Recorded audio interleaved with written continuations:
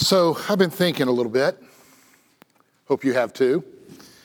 And thinking big thoughts about life. And I guess my some conclusion is life ain't easy.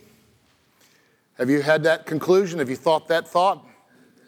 Life ain't easy. It's been a refrain in my mind for the duration of this week. And yes, it's due to my reflections on this incredible psalm that we just heard read. You see, the psalm begins with a great doxology to God. But for what exactly? Immediately, I find myself being stunned in this day and age because what I'm expecting is not what I got. The answer was deliverance.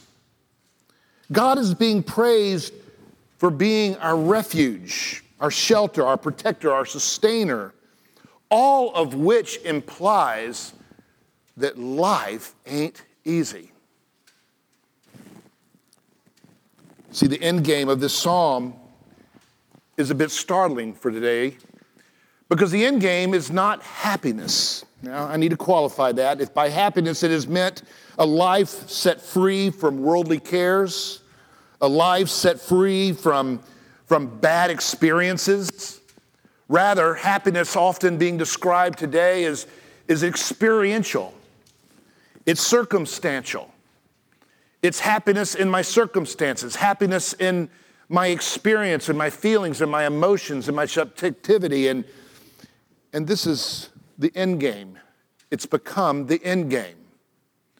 We begin to evaluate our work that way. Am I happy here? Imagine the Apostle Paul or Jesus Christ making that kind of an analysis of their job. Am I happy? Think about the apostles, even the history of the church. Heck, for that matter, just think about your granddad and grandmom. I'll never forget, I was going to tell the illustration later. I think I've said it before, but when my grandfather was in the 90s, I got the great idea, and it was a great idea, I must confess, to go and get a video and interview he and my grandmother. Just interviewing them in my life. I was here a student at Yale and studying to be a historian. I thought, wow, this is going to be a good book one day. I want some data. And so I'm interviewing them and going through their life. Just what are the great events of your life? What are the things that have happened? What has startled you? What is your greatest mistake? What would you do over? On and on and on we went. It was just an exhilarating conversation. But I'll never forget when I asked him about being happy. I mean, this stuck out to me even then before the sermon, I promise. But I remember saying, well, tell me, were you happy as a child? Were you happy? And the look he gave me was absolute confusion. I'm not lying. He looked at me and he just kind of, you could tell I jolted him. He didn't know how to answer the question. The fact is, he had never considered it, ever. That is startling. He said, well, I mean, I've had a good life, and he went on like that. There were some hard times. I got how many kids? 4 kids. They all got a job. Check off. Got a good wife. We worked hard. Check it off. Went through the Great Depression. We made it. Check it off. That's the way he approached the whole thing. I pushed harder. I went, well, no, but what would you do to be happy? As if he needed more. I was clueless about that man's way of life. He was clueless about my way of life. We were disconnecting. I read the scripture and I begin to wonder if my grandfather was right and I'm wrong. And of course, I am thinking of a generation question as well. You see, the end game of this psalm is not happiness. If by happiness it is meant a life set free from worldly cares, filled with positive experiences, God is praised not for being a happiness coach. He's being praised for consistently delivering them from trouble. Trouble is all over this song. And it's the predicate for the praise that God gives to God, which again is jolting our universe, I suspect. Because life ain't easy. It's a refrain that has been on my mind all week, and I hope and pray God will exposit that refrain to the praise and the glory of God. I must confess that I was wondering why this song or this phrase was in my head. I just kept singing, life ain't easy, and I kept thinking there'd be a song. There must have been a song, and so I Googled it, and well, there was no song that I grew up with called Life Ain't Easy, but there was a rap song. And it goes like this. From the outside looking in, it seems that I'm fine, but they don't know nothing about the everyday grind. Time is money, money is time. They tell me great, get there at 5, but I'm running behind. Is life a joke? Then I'm waiting for the pun. You all about the beef, but me, I'm about the bun, the bread. Now, I would not recommend this rap, this hip hop. I changed a few words. But it really speaks, I think, to the soul, in the genre of the soul. Because every day is a grind. Most of life, it seems like we're running behind. That is to say that we're not quite finished. We have more to do. The moments of complete happiness from a circumstance of it's done, it's accomplished, are about 3 or 4 times in your whole life. Maybe. And so I hope this psalm speaks to your heart, and I say that with the most pastoral love I know. Because I honestly discern a problem in us. A problem that's setting us up for all kinds of expectations for our youth and their expectations in manners that would honestly miss the whole point of this life. And the kind of fulfillment, the purposeful fulfillment that God would give to us unto the kind that perhaps our Lord and Savior Jesus Christ must have felt about his life if anybody had asked him, and certainly throughout church history. Let's pray as we go to this passage. So Lord, speak into our souls. We pray with the rap of your scripture. Help us, Lord, to feel it and to reform ourselves to it and to be transformed by it. We pray in Christ's name, amen. Well, if you're looking for a bit of an outline, it's not going to be 3 points. It's going to be 5 because it's what the text gives us, and what they are is it begins with doxology. I will bless the Lord at all times. There's a predicate for that, and that predicate or that context is God's deliverance. There's an invitation, a very interesting invitation, a dare almost. Taste, just taste and see. And then there's the how-to. How do we taste? What do we do? By making God our boast, or the fear of the Lord. And then, of course, it ends with a promise. God always, always answers the humble in heart. And so let's begin with doxology. I will bless the Lord at all times. His praise shall continually be in my mouth. I will at all times. Did you hear that? This is a non-circumstantial prayer. This is a prayer of conviction. A prayer that assumes a presupposition about who I am, who God is, what life is about, how I fit into that journey of life. Oh, so desperately do we need the narrative of Holy Scripture, the narrative of our theological worldview to inform what we praise and when we praise. I will at all times, a resolve, a fixed conviction. And what is that? Just assuming for a moment the scriptures, the whole of it, we know that after the fall, utopian is gone. And yet we're in a journey to utopia. It's an utopian dream. The whole of Scripture, it begins in chapter 2. It ends in chapter 3, part A, and it picks up again with a promise, part B, that it will come, but oh, it will come only after. Only after. Only after many troubles. Thorns, thistles, pain in childbirth, disruptions, uphill all the way, wilderness. You go through redemptive history. The promise is always there. The utopian dream is always there. The promised land is always there, but it's always, always, always not yet. Christ enters the scene. You think it's yet. And then he tells his people there will be trouble. The last days are going to be filled with trouble. In fact, you could read it, they're going to be escalated with trouble. In fact, it's the very definition of the disciple of Christ that they take up their cross and follow after me. It's a vow of poverty that you take, Christian.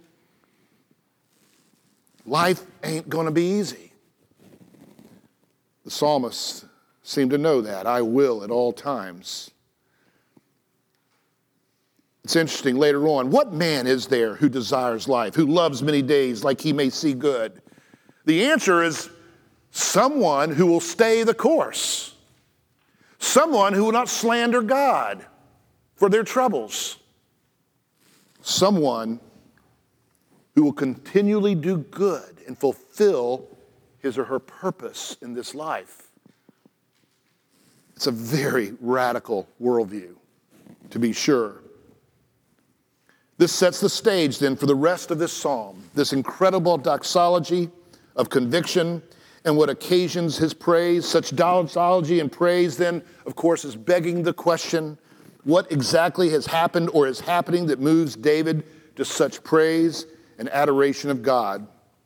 To state it different here, the transaction, what is it about life that prepares us to praise God? Or what is it about God that we are to praise him for? Life ain't easy.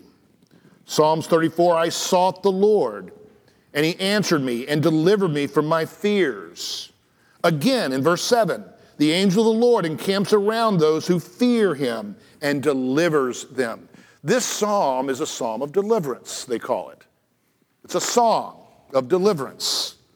And again, in verse 17, when, and notice it starts out when, not if, but when the righteous cry for help, the Lord hears and delivers them out of all their troubles. From beginning to end, this psalm is all about troubles, afflictions, hardships. And it's not posited as if, but when. It's part of the deal. It's part of the journey. The righteous will cry for help. It's not the righteous will what? Try to make themselves happy. They cry for help. David's deliverance specifically here, referenced in chapter 34, wants us to go back to 1 Samuel, chapter 21, verses 1 through 15. It's a context of his being delivered from Abimelech. Now, Abimelech, there's lots of scholarly debate about Abimelech. Abimelech could be the name of a specific king in Gath, the same as Achish, as said about that king. But I think the more prominent commentary and research shows him that Abimelech is like to Achish, that other name from Abimelech there, as in, say, Pharaoh is or Caesar is to many pharaohs or to many Caesars. It's hard to know for sure. We know for sure that there was a specific instance when the Pharaoh of his day or the Caesar of his day was searching out for him, and he was in dire troubles. And so therefore we know that he cried out to the Lord, but he did so in a very curious way. A way that is often, again, debated by those who comment on this. Was it a sinful context of his brokenness that made him fake like he was insane? He literally faked insanity. Not a very noble way to fight, I guess. But he literally faked insanity that he might be relieved of his trouble with Abimelech. It's hard to say. We'll come back to that in a minute. But the context is clearly that out of this experience, remembering the great deliverance of God from his distress, he writes a song of this Psalm 34. Many are the afflictions of the righteous. This psalm will conclude. Many are the afflictions of the righteous, but the Lord delivers them out of them all. He keeps all of his bones, not one of them is broken. The message, you see, is universal. Life ain't easy.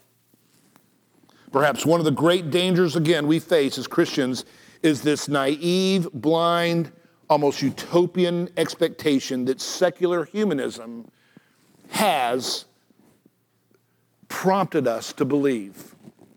That somehow, if we just work hard enough, somehow by our great ingenuity and learning, somehow the beauty and the greatness of humanity being human will bring about a life of happiness. And that secular message has so transformed our culture in the last 100 years, even maybe shorter, that now we begin to judge our performance and even the worthiness of our work by the virtues of happiness, circumstantial, experiential, event-based happiness.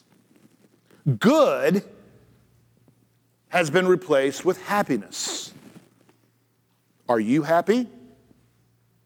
Just think about how you would answer that question. Are you happy? I'm hearing that question more and more. Just this month, at least 3 situations, one very critical, revolved around that question. A confession to me, Pastor, I'm just so unhappy. Now, how do you respond to that? That's coming out of the study of my office. 3 times. One in very serious situation. And I'm puzzled what to say. Is it that you're supposed to leave the circumstance because that's making you happy? Unhappy, I mean? That would be kind of the humanist answer. Well, change your circumstances. What would that mean? What kind of life change would that mean? Just think about it. I won't go into the details. It could mean a change of job. It could mean a change of spouse. It could mean a change of where you live, where you move. Are you happy? I'm not happy. George is on my mind. There it goes. Are you happy? No, I'm not really happy. Well, I need to join this. I need to do that. No, what's missing here? I pray God some of you know. Where is God? Where is the grand question of my life and its purpose in life? Is there a purposefulness in my life that transcends immediate gratification, circumstantial happiness? Is there something bigger than my life than just being happy? Gosh, I know I am just, golly, I feel like the whole world's turning upside down in this sermon. Again, I wonder if I'd ask my grandfather, are you happy during the Depression? Or when he had to leave his farm in Texas to go work at the delivery stable because there was a drought. Was he happy? Should he just leave the farm altogether? How would you know? Does it make me happy? What's my purpose in life? To be happy. There's something going on here. And so how does the psalmist respond to the circumstance of, in this case, prompted by Abimelech and his great persecution? Well, Oh, taste and see, he'll say, that the Lord is good. Really, Paul? Doesn't look too good to you, man. All you're doing is running away from kings all your life. Why? Blessed. Blessed. Now, some people have tried to actually turn that word into happy in other translations. Not here, but in other Psalms. I think that's dangerous. I think maybe that could have been a good word 80 years ago. But to use the word happy now, I don't think speaks to our culture's use of that word. Blessed is the man who takes refuge in God. The Lord, notice what he does and doesn't do. He redeems the life of his servant. That's not the same. That's like purchases it back and gives it back to its purpose, if you will. He redeems the life. He redeems the circumstances. He makes them worthy. He makes them count. It was worth it to suffer, if you ask Jesus Christ, because of redemption, you see. The Lord redeems the life of his servants. None of those who take refuge in him will be condemned. In other words, they'll be vindicated. Interestingly, it's from the context of David's deliverance in 1 Samuel, this idea of God as refuge, God the deliverer, is so prominent in 2 Samuel. Let me just read a few of them. My God, in 2 Samuel 22, my God, my rock in whom I take refuge, my shield and the horn of my salvation, my stronghold and my refuge. My Savior, you shall save me from violence. He goes on, this God, his way is perfect. The word of the Lord proves true. He is my shield, and for all those who take refuge in him. This God is my strong refuge and has made my way blameless. Notice how he made his way. Not what else he could have said, but blameless. Do you hear the purposefulness in that? Do you hear something deeper than circumstantial, experiential than that? What is your purpose in life? I mean, what are you on earth for? How much of my joy, my peace, my contentment is related to fulfilling that rather than what we now code word for happiness, in the absence of struggle? The idea of God as refuge is so prominent through the Psalms. This is one of many, many, many. But let all who take refuge in you rejoice, says the psalmist, over and over again. I won't read all of them here. What does it mean that God is our refuge? It means pretty much in the English what I studied in the Hebrew. A good translation would be a shelter or protection from danger or distress, a place that provides protection, a refuge. It's always known as protection. It's always in the context of trouble that refuge then is used. The Encarta World Dictionary kind of flowers it up a little bit, and I think it's helpful. A sheltered or protected state, safe from something threatening, harmful, or unpleasant. A place of sometimes a person offering protection or safe harbor from something. But it's always from something. The word refuge can't involve nothing but something that's a trouble, that's an affliction, that's a trial, that ain't easy. This is where we find ourselves post-fall, pre-consummation. We're in between. And there's a journey, purposeful and intentionally redemptive in nature. Paul will say, redeem the days, for the days are evil. What he means by that is not that they're bad in the sense that they're evil necessarily, but they're evil in the sense that they're troubled. These are troubled days.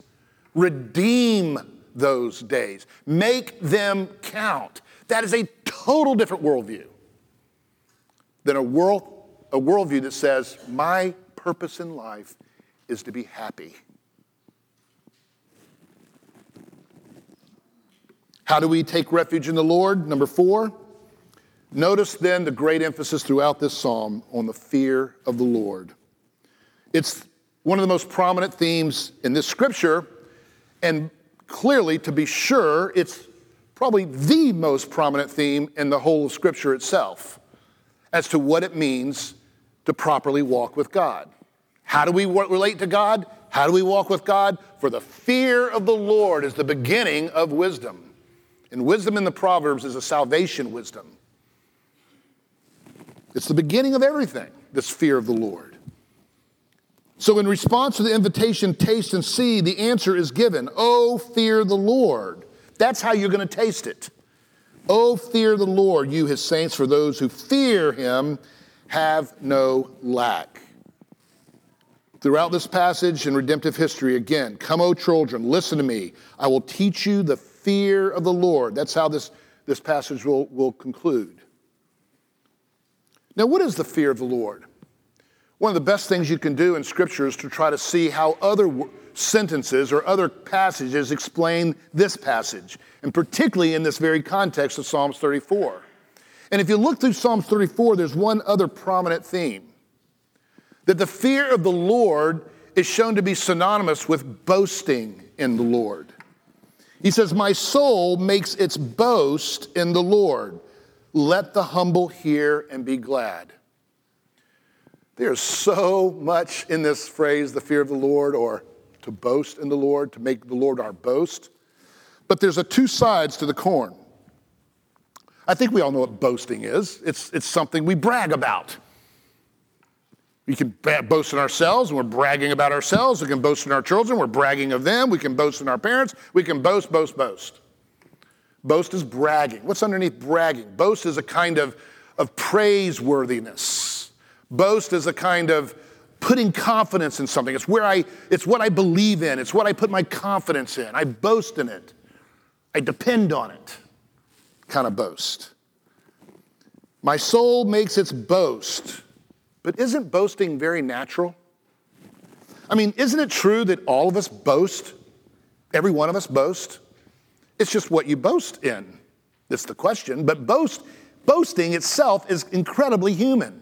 It's a human thing to do. We are made to boast. And it's natural, but it's very unnatural to boast in God. That's why the phrase says, let the humble hear. My soul makes its boast in the Lord. Let the humble hear. Why? Why is it so uncomfortable boasting in the Lord? Because it's the one thing in this world. Now get this. It's the one thing in this world that I can't manipulate, that I can't control. I mean, just about everything else we could boast in, we boast in those things which we have some ultimate ability to influence. Whether it's what we vote for, whether it's what we influence by our personality, whether it's whatever it is. If I'm boasting in my wealth, then I can go work harder for my wealth. If I'm boasting for my prestige, I can boast more in my prestige. I can go out and smooze and network. Depending on your person, your gifts, your personality, whatever your assets are, we find ourselves boasting. If I boast in my children, well, I have a lot of control over my children, don't I? At least till they leave for college, and then it's gone. Right, Dylan? Yeah, it's gone. Dylan's my friend, and he's out of the house. No, it's true. Parents like to boast in children. There was a day when my children liked to boast in me. I think they were about 3 years old at the time, and that's when it stopped. But they could manipulate me. Believe me, they could. Just show me some cry. Just show me some weakness. Show me you're unhappy. And man, I'm just moving about the town, doing everything I can do for that little kid. Think about how boasting, if it doesn't deceive you a little bit, it's not really so confident after all. It's confidence in ourselves, unless it's in the Lord. All boasting is really self-boasting, even if under the guise of boasting in my whatever. But boasting comes back to humanism. This incredibly naive idea that I can solve my problems. And lacking the humility that looks not for me performing and solving my problems through my work or whatever, where I live, what kind of house I live, etc., but by being redeemed by God himself. And so that leads us to the promise. And those who seek the Lord lack no good thing. He gives an illustration, and I appreciate this illustration now at my age. When I look back at my years of my youth especially, I was like a young lion, really. Man, I could roar. I was naively putting incredible confidence. I used to hear people talk about how short life is, and I would just laugh and say, what are you talking about? It took me forever to get to the age of 12. It's going to take me forever to die. And then somewhere there's a turning point. There's a tipping point in your life. Every one of you need to hear this. Some of you know it and you could preach it better than I. Some of you don't know it, and somewhere it's in that tipping point. That tipping point's somewhere around, I don't know, 50-ish maybe. But somewhere it happens, oh my God, life is short. I can't control it. It's out of control. It's moving faster than lightning. I'm going to die. I'm really going to die. I mean, not to be humorous about it, it's a serious thing. Often it happens when your parents die. And all of a sudden it dawns upon you, I'm it. I'm the next to go. The tipping point. And this illustration is powerful. The young lions, they roar. There's confidence. They can do anything. Honestly, I can remember those days. I could do anything. I could outthink, outrun. That's not true, but I thought that sometimes. I could do anything. There was no more. I could be in perfect shape. I could run across campus if I can't catch the bus. I used to do that in Georgia. It was a big campus. I go, well, how am I going to catch the bus? I could run full steam ahead and be on the other side of the campus and not even be breathing hard. And that's what I would do. Gosh, I can't even walk half that distance and not be choking to death. I mean, there is this amazing illustration. He says, don't be like this young lion that thinks you can do anything and thinks you can do anything. Listen to this, young ones. I know that sounds pejorative. What do I call people today? What is the PT word for this? PC? I don't know. Youth? I don't know. Those who are under the tipping point. So if you're under 50, you're it. How about that? Made some of you feel pretty good. You're still young. But whoever you need to hear, whoever needs to hear, but honestly, all of us need to hear. We're all like this young lion in some degree or another. Maybe we're in our golden years and we have put our confidence in how our kids are doing, how our wealth is doing, how our experiences are doing, how's my health doing. Oh gosh, health. That comes back to haunt you. Something you never worried about now haunts you, filled with trouble. The young lions, I'm actually going to finish this verse. The young lions suffer want and hunger, but those who seek the Lord lack no good thing. The promise is clear. Verse 4, I sought the Lord, and he answered me and delivered me from all of my fears. Verse 6, the poor man cried out. Notice the poor man. It's always the humble man. It's the poor man or person. It's the poor person, and the Lord heard him and saved him out of his troubles. When the righteous cry for help, and they will cry for help, the Lord hears and delivers them out of their troubles. The Lord is near to the brokenhearted and saves the crushed in spirit. How many times was that? That was in one psalm. So debate as to whether, again, David's tactic, faking insanity, was a sin of not regarding and trusting God or not. It's curious. Either he did so while sinning, say Spurgeon, or he did so while being self-reliant in his deception, says Calvin. But it must have been in a very confused and broken place of life that David went to such an ridiculous extreme of acting insane, losing his honor as the chosen king of God in order to save his life from Abimelech. And that's why you hear this language, the poor man. However much his prayer was entangled with his self-confidence and self-boasting, even if to put him in such a ridiculous place, that's where boasting gets you, by the way, insanity. even to the point where it got him to this level of poverty, the Lord heard. Do you hear something here, people? You know, God is no respecter of persons. He's no respecter of circumstances. When we find ourselves low, he comes down. He does every time. That's the promise. If you would just humble yourself, boasting in him, you're going to be my refuge. You're going to be my redeemer. You're going to give me the purpose and meaning of my life and fulfillment that I need. And you're going to be sufficient for me to trust in. When we get to that place, God have mercy. I know in my own life there have been a few moments like that where they've been really, really, really, really, really, really low. And I notice when those things happen, the only word I can get out of my mouth is mercy. Have mercy. Have mercy. At 3 a.m, have mercy. And life changes when that happens. I know I'm speaking to someone here. I know I may be speaking to many of you. Have mercy. My soul makes its boast in the Lord. Let the humble hear and find gladness. There's an incredible invitation here. This amazing invitation. A kind of invitation that wants us to hear something that we don't want to hear. A kind of dare. Taste and see that the Lord is good. Don't you love that?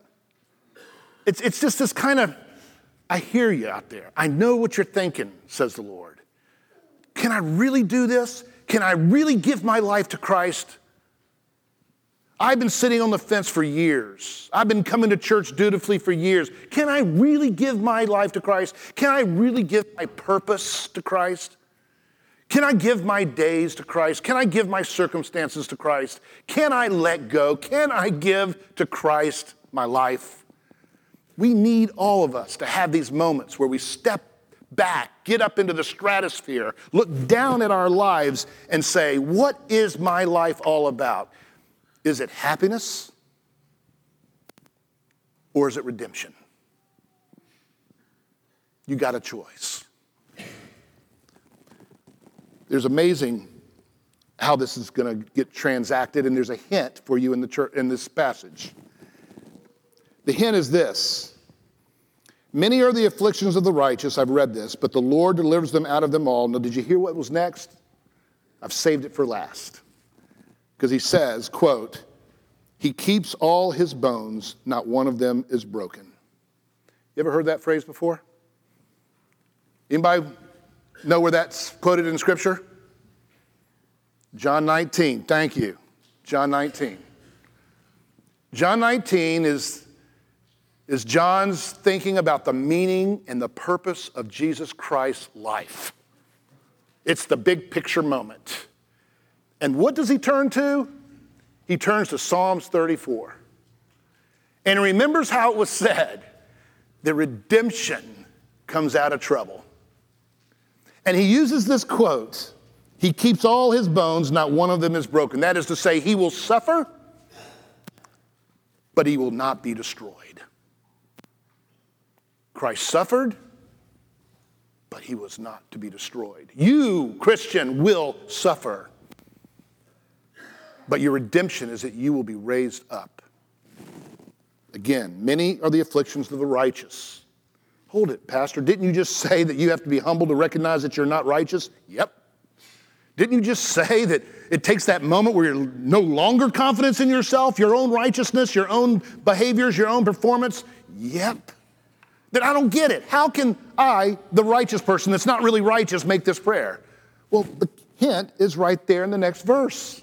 Christ's righteousness. The psalmist, in the incredible foreshadowing of God's Spirit giving him these words, foreshadow today when your righteousness would be in the righteousness of Christ accepted.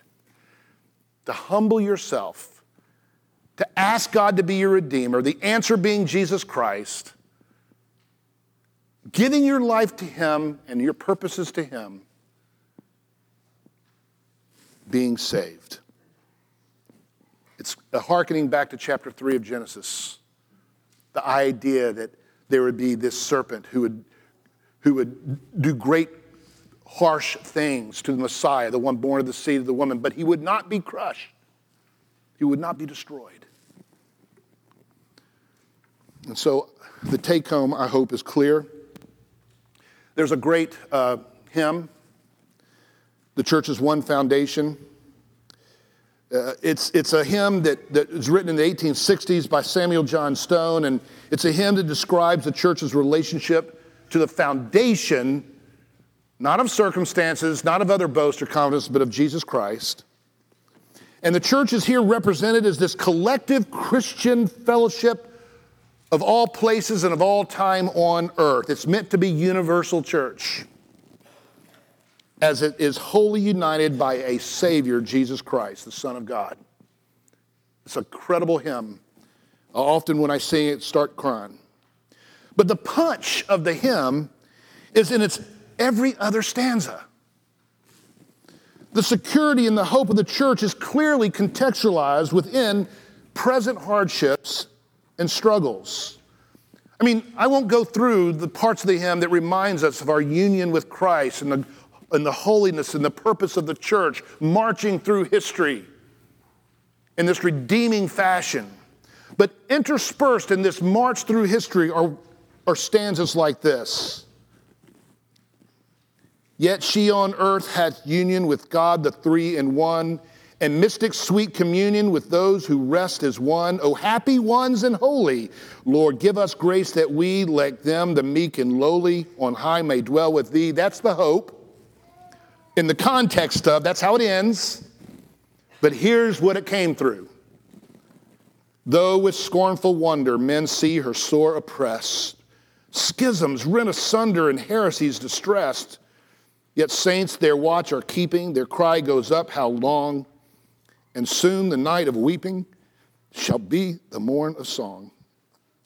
Mid toil and tribulation and tumult of wars, she waits the consummation of peace forevermore, till with the vision glorious her longing eyes are blessed, and the great church victorious shall be the church at rest. God, come. But then you say, not until I've suffered what I was supposed to suffer. Not until I have done what I was supposed to done. I encourage you, if you're not a believer, to turn it over, to boast in Christ. Receive him as your Savior right now, today.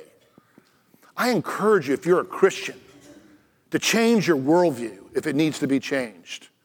From happiness to purposeful, redemptive living. To see your life differently, to find contentment and fulfillment, not in the circumstances of your job or in your family or in your place of living or in all these other things that come up, but to find it in the purposefulness of your life. What is your life on earth to do?